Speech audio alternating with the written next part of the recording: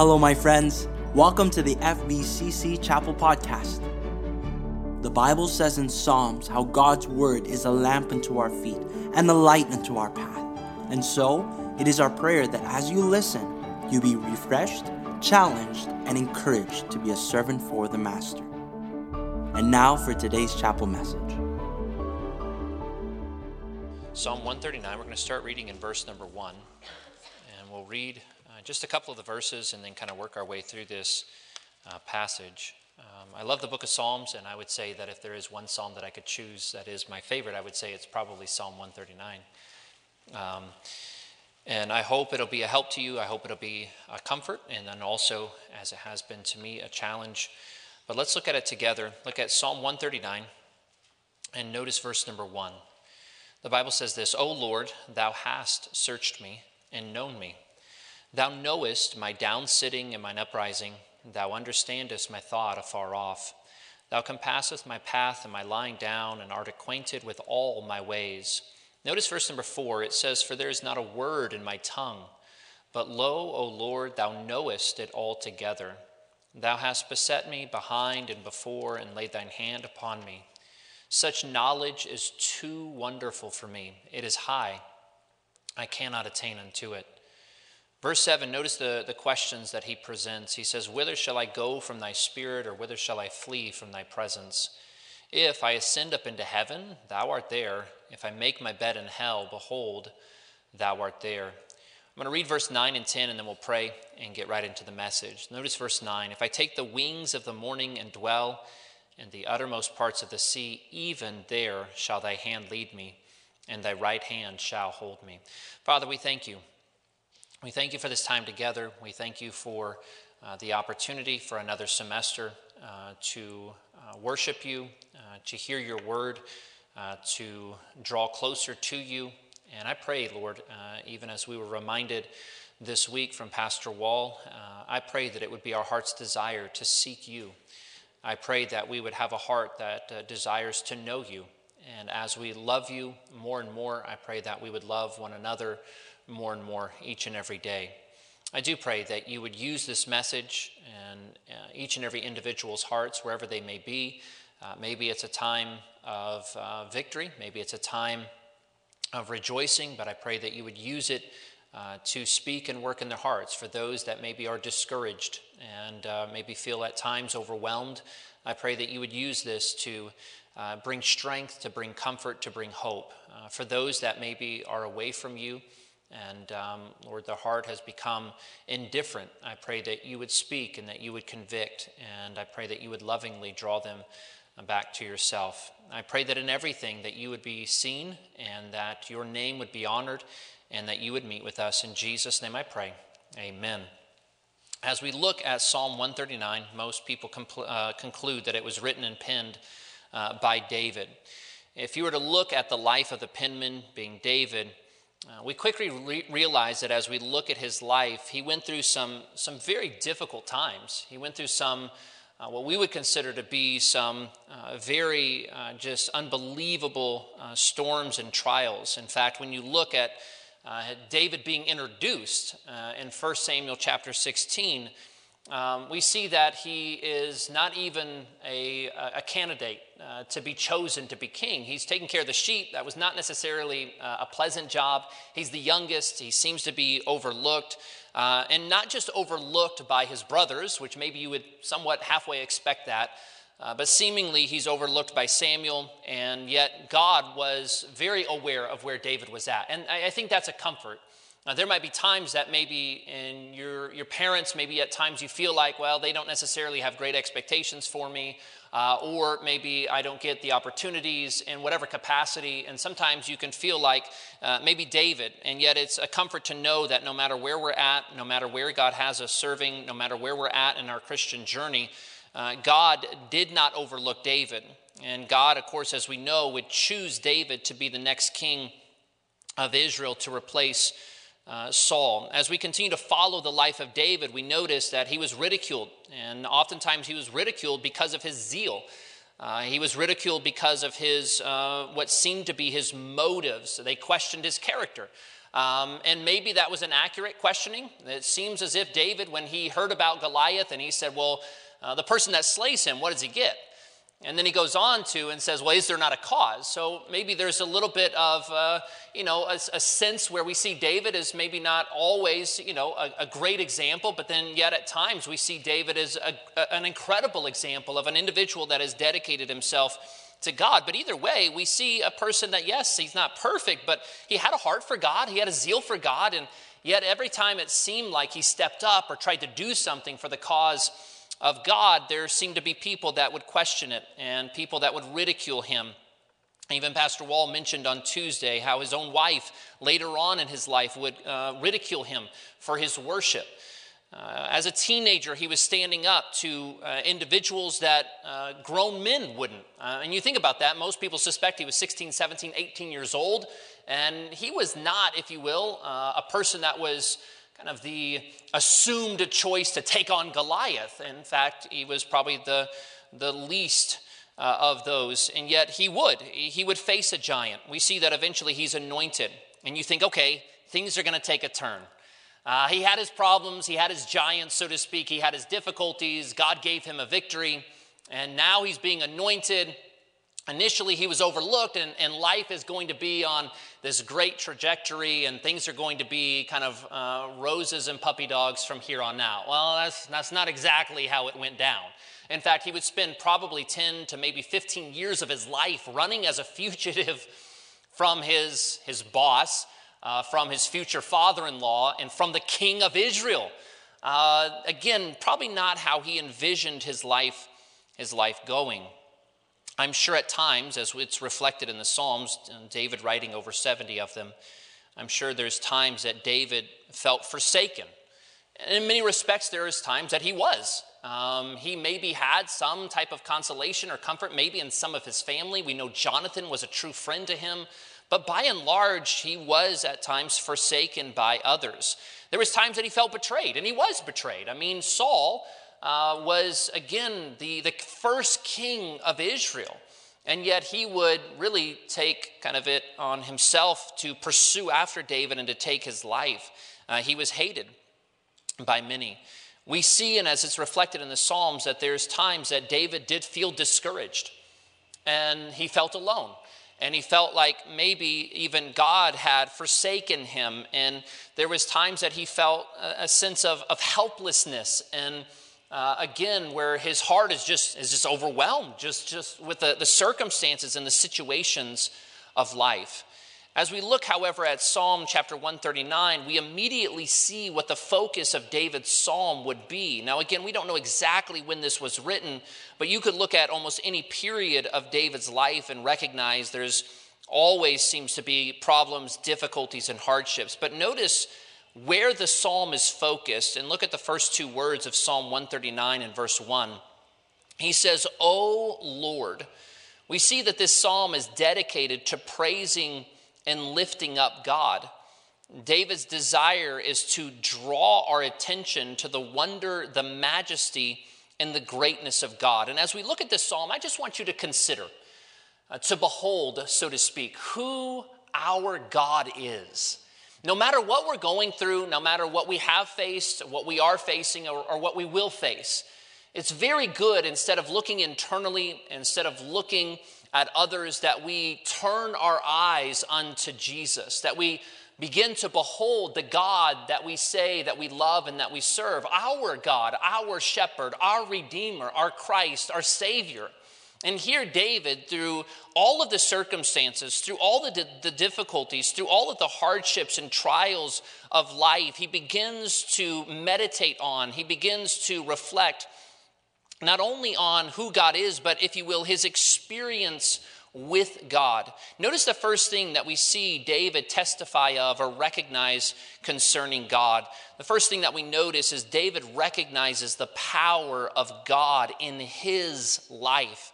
What we notice in this psalm, it's very personal. And one thing that I would encourage you to do is make the scriptures personal. Make God personal. I remember, I think it was my freshman or sophomore year, I remember reading through the Psalms, and I don't remember exactly what psalm it was, but repeatedly it says, my God and my Lord. And I remember the Holy Spirit asking me as I sat there in that pew listening to the message and reading that particular psalm and asking me, am I truly your God? Is it more than just, well, yes, I kind of grew up with this, and yes, it's a God that I appreciate, and yes, it's the God of my parents, but is God truly my God? If you do not, and I do not make God personal, it will not last. And here we begin to see that this is not just something that is an academic exercise for David. This is not just a theological treatise where he's trying to describe and give you a systematic theology on the person of God. All of those things, I suppose, are there, but this is something that is, if you will, experiential. This is something that is relational. This is something that is very personal. And in all of the classes that you have, and all the chapel messages that you will hear this semester, if I could encourage you to do one thing, yes, learn it, know it, be instructed by it, but make it personal. Here David recognizes the power of God in his life. Notice verse number 1, O Lord, thou hast searched me and known me. From the very first verse, David recognizes that God knows everything about him. God has searched him and is aware of every little detail of his life. Now, there's people in our world or people that we've met, and especially as you go back to maybe your junior high and high school years, that there's always that one person that thinks they know everything, right? Whereas you say a statement or you give us some little factoid and it's like, well, actually, and then they want to correct you and tell you exactly what is, the correct fact about whatever area. And it doesn't matter. It doesn't matter if it's sports related, science related, theology related. They are the all-knowing wise one. And you just need to sit at their feet and just absorb the knowledge and wisdom that they have. Well, as we think about for people, we're limited in our knowledge, right? We are not omniscient. But there is a God that truly does know all things, and he knows all things about us. And here David reflects on that. He says, you have searched me. You know me. And as he continues on, verse 2, he says, thou knowest. He perceives, he sees, he understands. And David recognizes, as we see in verse number 2, that God sees him when he sits down. Verse number 2 continues on. He sees mine uprising. God knows the things that we would consider to be trivial, things that really don't matter, but God's aware of it. From the time that we woke up, the time that we sat down here, the time that we'll go to bed tonight, in every step of the way, God's very aware of it. God is very involved, if you will. God is not distant. God is not something that's abstract, that's just out there somewhere. David reflects and he says, I'm just kind of overwhelmed with this idea that everything about me, God has searched it. He's very well aware of it. The time that, if you will, I was in the cave, God knew that. The time that I would wake up, God knew that. The time that I faced that giant Goliath, God knew that. He knows the big moments in my life. He knows the mountaintop experiences, but he knows the trivial day to day. And could I say this? Oftentimes in our Christian journey, it's just that. It's not always the Goliath type of days. Those are the ones that get preached oftentimes. Those are the ones that we focus on, but there's a lot that takes place before and after that. Before that, David was just taking care of sheep. David was bringing food to his brothers. It was just the trivial things of everyday life. And yet God is absolutely aware of that. He's aware of your Mondays. He's aware of your Fridays. He's aware of those days that seemingly don't have what we might consider big spiritual significance. God knows that. As he continues on in verse 2, he says, thou understandest my thought afar off. Notice verse 3, thou compassest my path and my lying down and art acquainted with all of my ways. Verse 4, for there is not a word in my tongue, but lo, O Lord, thou knowest it altogether. David explains that there's not a thought that we think that God is not aware of. And the very words that, if you will, are on the tip of our tongue, God knows them. He knows the words that are unspoken. At times, people might give an unspoken prayer request. And I think usually it's something that is too sensitive, too personal. You don't want to give, a 20-minute explanation of what's going on. And so you just say, well, it's just an unspoken. And we all have situations like that in our lives. And we don't want to verbalize it. We don't want to vocalize it. And yet there's times that we have thoughts. And there's things that we never would vocalize to maybe a spiritual leader or even to our parents, but yet we're wrestling with it. And it's things that we're struggling with. And it's things that maybe bring fear and doubt and overwhelm us in our spiritual life. And David says that God knows all about that. Now that can bring great comfort. But does that not bring unbelievable conviction as well? That the meditations of my heart and my thoughts and my words should be pleasing in the sight of God. As David reflects on God, he can't help but marvel about the incredible power and omniscience of God. In the very same way, God knows everything about you. He knows everything about me. He has searched us. He knows our fears. He knows our weaknesses.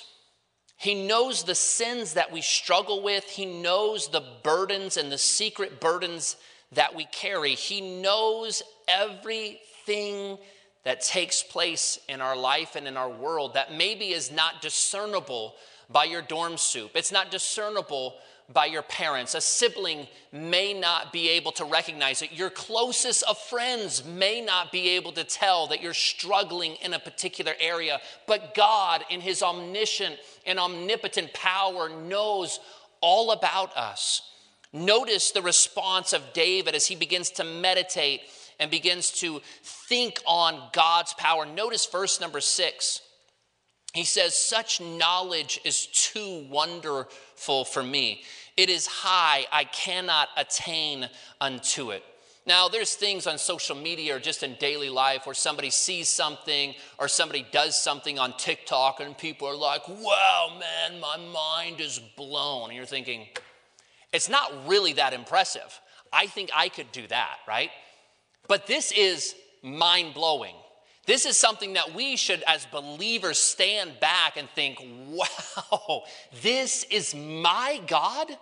My God is aware of everything in my life, from the smallest to the greatest details. God is aware of it all. Why? Because we serve a powerful God. Notice, secondly, David recognizes not only the power of God in his life, but David recognizes the presence of God in his life. Verse number 7, he says, "Whither shall I go from thy spirit?" Notice that's a question. Or whither shall I flee from thy presence? David will move from the omniscience of God to focusing on the omnipresence of God. The fact that no matter where David was or where he would be in the future, God would be with him every step of the way. He presents this somewhat rhetorical question and asks, where could I go to get away from the Spirit of God? Where could I flee to escape the presence of God? Notice some of the hypothetical maybe areas or places that he could go to in order to escape. And I think it's a little bit hyperbolic. He's saying kind of the most extreme place, the most extreme destination. If I went there, could I still escape, or could it be possible to escape the presence of God? If I ascend up into heaven, you're there. Notice verse 8, "If I make my bed in the hell, behold, thou art there." Notice verse 9, "If I take the wings of the morning," he's using this poetical language again to kind of paint a picture. Notice what he says, "If I take the wings of the morning and dwell in the uttermost parts of the sea. I love going either to Lake Ontario, if you've ever been to the ocean. It just feels as if the ocean or the sea or the lake, it just seemingly goes on forever. And it's a beautiful picture. And here, again, he's kind of imagining and saying, let's just say hypothetically, I could leave the land of Israel and I could go out onto the Mediterranean Sea and just sail on until the farthest reaches of the sea. Wasn't there an individual that attempted to do that? Jonah, right? He was going to flee to Tarshish. Most people believe that that was located in Spain. It seemed like the end of the world during this particular period. And David says, what if I did that? What if I fled from the presence of God to the utmost parts of the sea?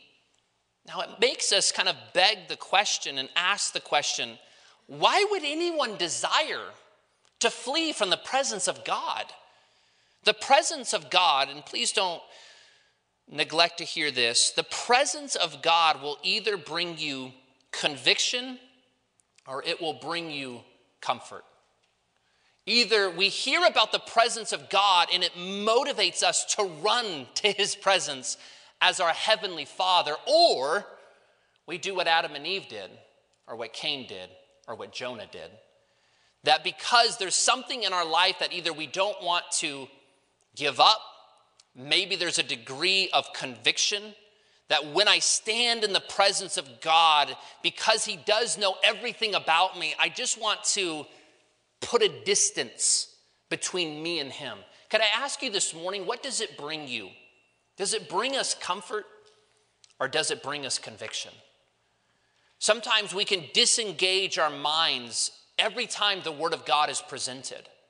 Every time seemingly God wants to speak and to work and to speak to us on a personal level, we have an unbelievable ability to tune everything out. Yes, we'll hear, and if somebody were to ask us, what did Pastor Eli preach on? You could say, well, he preached from the book of Psalms.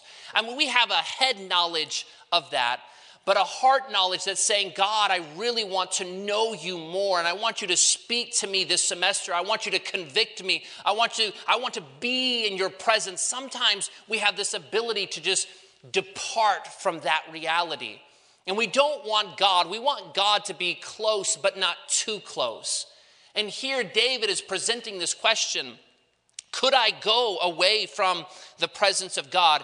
Were it possible to flee from the presence of God? Notice as he continues in verse number 10, even there shall thy hand lead me, and thy right hand shall hold me. What if I did sail across the Mediterranean Sea and somehow, maybe hypothetically, David can make it to Spain or to a country like that, far away from Israel, far away from the tabernacle, far away from the people of God? What if he were to flee from the presence? And you think about the physical representation or the symbolic representation that the tabernacle and the temple had.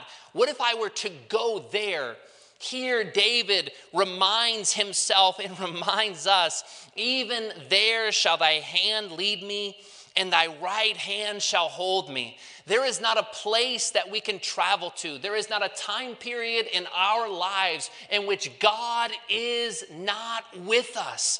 In the darkest and the deepest valleys, in the greatest of the mountaintops, God is with us. From our freshman year to our senior year to graduation to ministry, God is with us. That should bring us unbelievable comfort and strength, and it should remind us of the incredible God that we serve. God's presence will never leave, will never forsake. We see that in the New Testament. He says, I will never leave thee. I will never forsake thee. If you've, and many of you have taken Greek, it's the idea of that emphatic negation, right? And the idea is that it's a double negative, when usually that's a negative thing in English. In Greek, it's a positive. And the idea is, I will never, no, never, ever forsake thee. That's the idea. It'd be weird if we translated it that way, but that's the emphasis. I will never, ever, ever, no, ever forsake thee. God's presence is with you. And think about the things that David has committed. Spiritually, could he put a distance between him and God? Yeah. And we've been there before, right? But will it ever come to a place when God says, David, I will never be with you. I will never fellowship with you again. I will never be in relationship with you again. That was never a possibility. There's times that David had to repent, yes. So there's a closeness.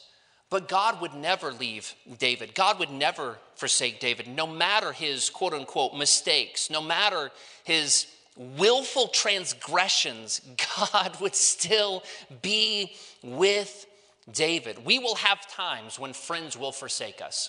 We will have times that people that maybe even in your immediate family put a distance between you and them. But what an incredible reminder that God will never leave us.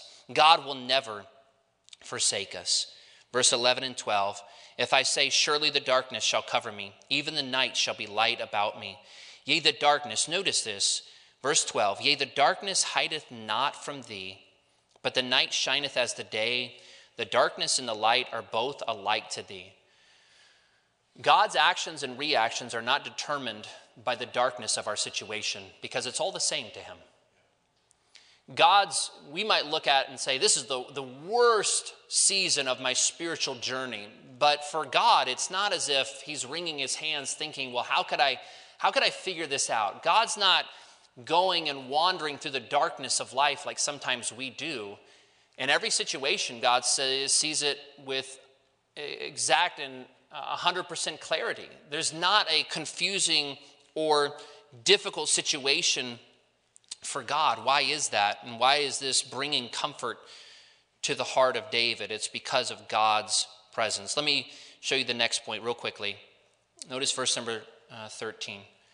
We see that he dwells on the power and the presence of God in his life, but David recognizes the protection and providence of God in his life. Verse 13, for thou hast possessed my reins, thou hast covered me in my mother's womb. Verse 14, I will praise thee, for I am fearfully and wonderfully made. Marvelous are thy works, and that my soul knoweth right well. Here David begins to reflect and recognize God's involvement in his life before he was ever even born.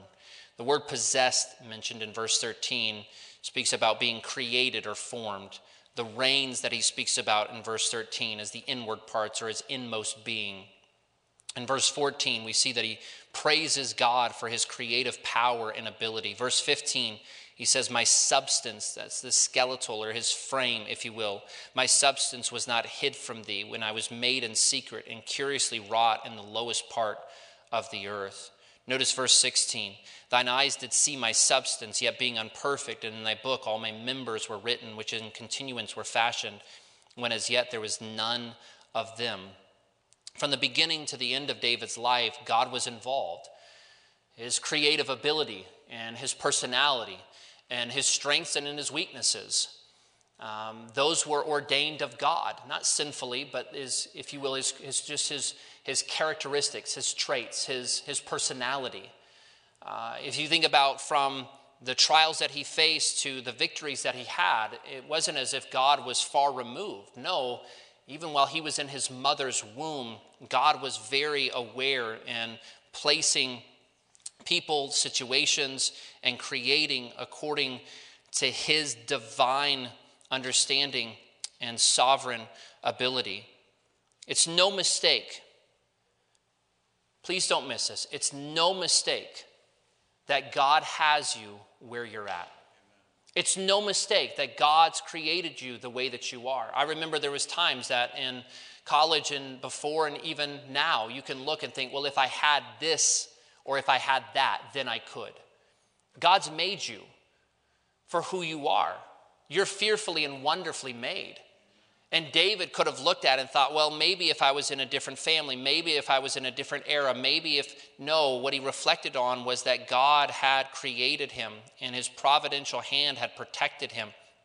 And he was exactly who God made him to be. I remember hearing this quote when I was in high school, and it greatly helped me. But the quote goes like this: God is not limited by what you do not have. God is only, quote unquote, limited, if God can be limited. God is only limited by what you will not give. There's times that we might look and think, well, I think this is the path that God wants for me, but I don't know if I can do that. Well, you're right.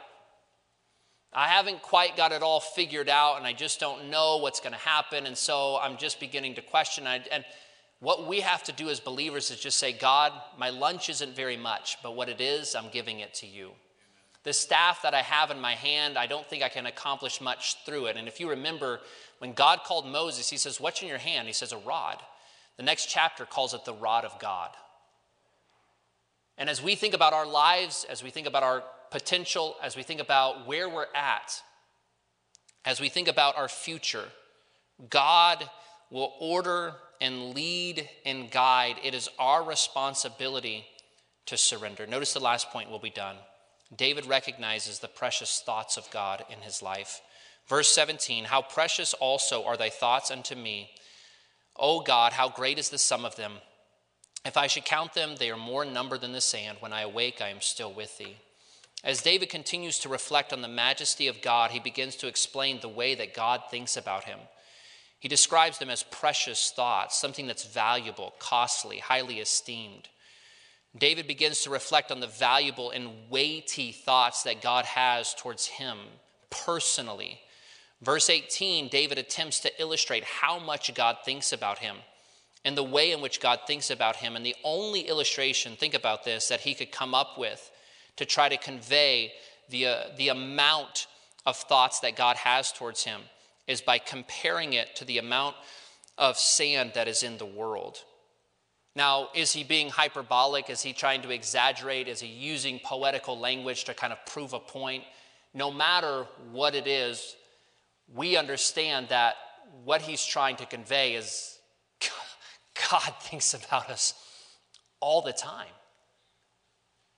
It's convicting to think about how little I think about him, but yet God is thinking about me constantly. And the times that I'm distant, and the times that I'm cold, and the times that I'm indifferent, and the times that my heart is calloused, God's thinking about me. And the times that I want to do anything and everything but the will of God, God's thinking about me. And the times that I read his word, and the times that I don't, God's thinking about me. On the best days of my spiritual journey and on the worst days of my spiritual journey, God's thinking about me. When I'm disappointed in myself, when I feel that others are disappointed in me, God's thinking about me. What an incredible thought to know that right now, God is, yes, thinking about us collectively. God thinks about our church collectively. But God's thinking about you individually. That's incredible. This is the God of the universe.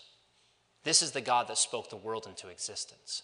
As we come through this psalm, we see a very pointed and convicting conclusion. As David has reflected on the power, the presence, the providence, and the precious thoughts of God, he concludes this psalm in verse 23 and 24, and I want you to notice what he says. Look at verse 23. Search me, O God, and know my heart. Try me and know my thoughts. The word search means to examine, to investigate, to find out. Why would David ask God this? Was it because God's going to get him? No.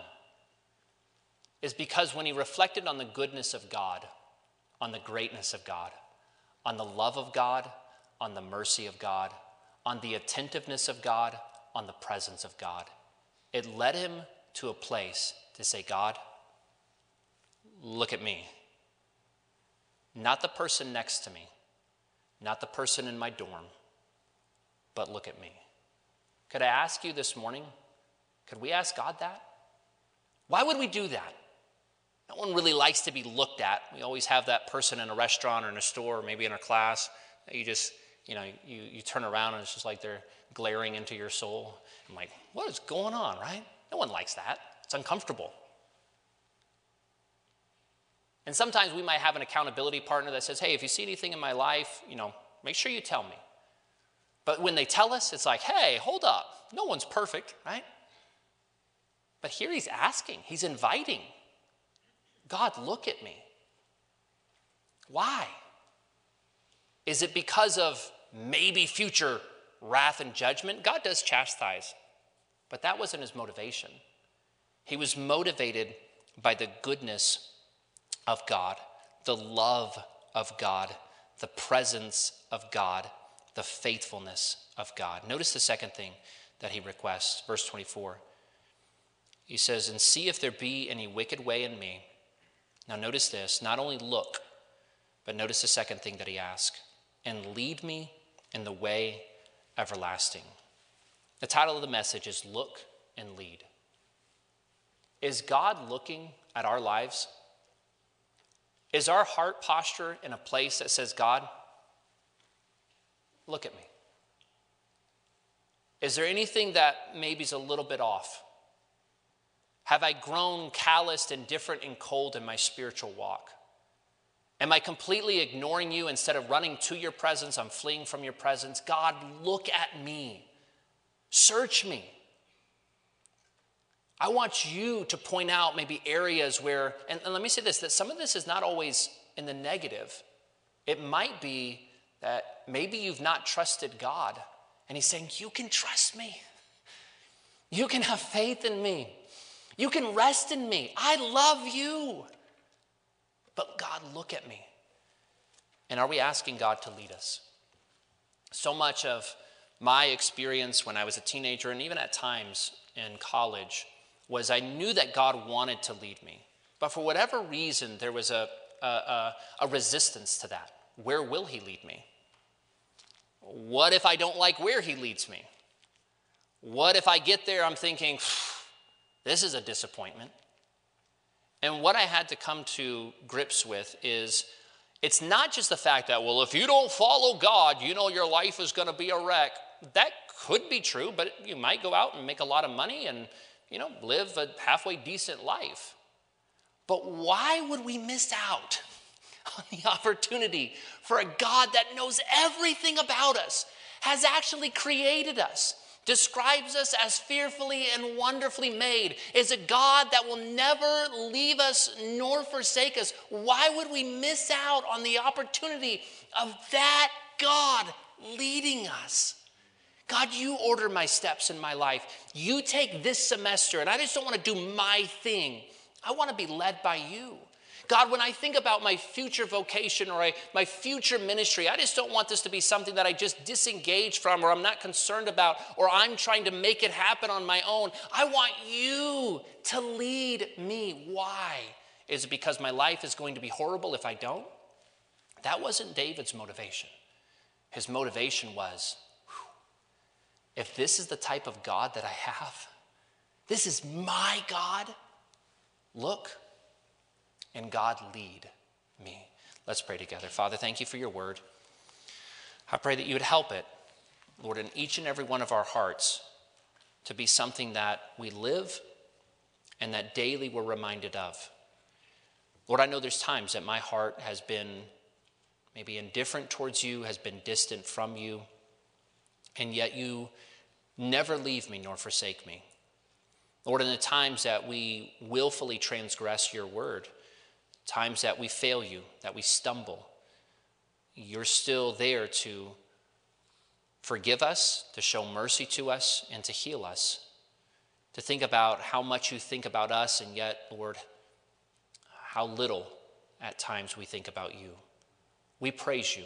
We glorify you for who you are. We're frail, we're weak, and Lord, we fail you daily, and yet you are faithful, loving, kind, and merciful.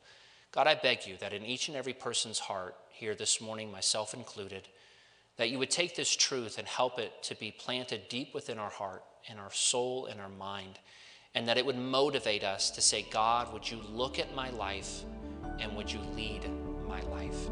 Would you bless? Thank you for joining us on today's Chapel podcast.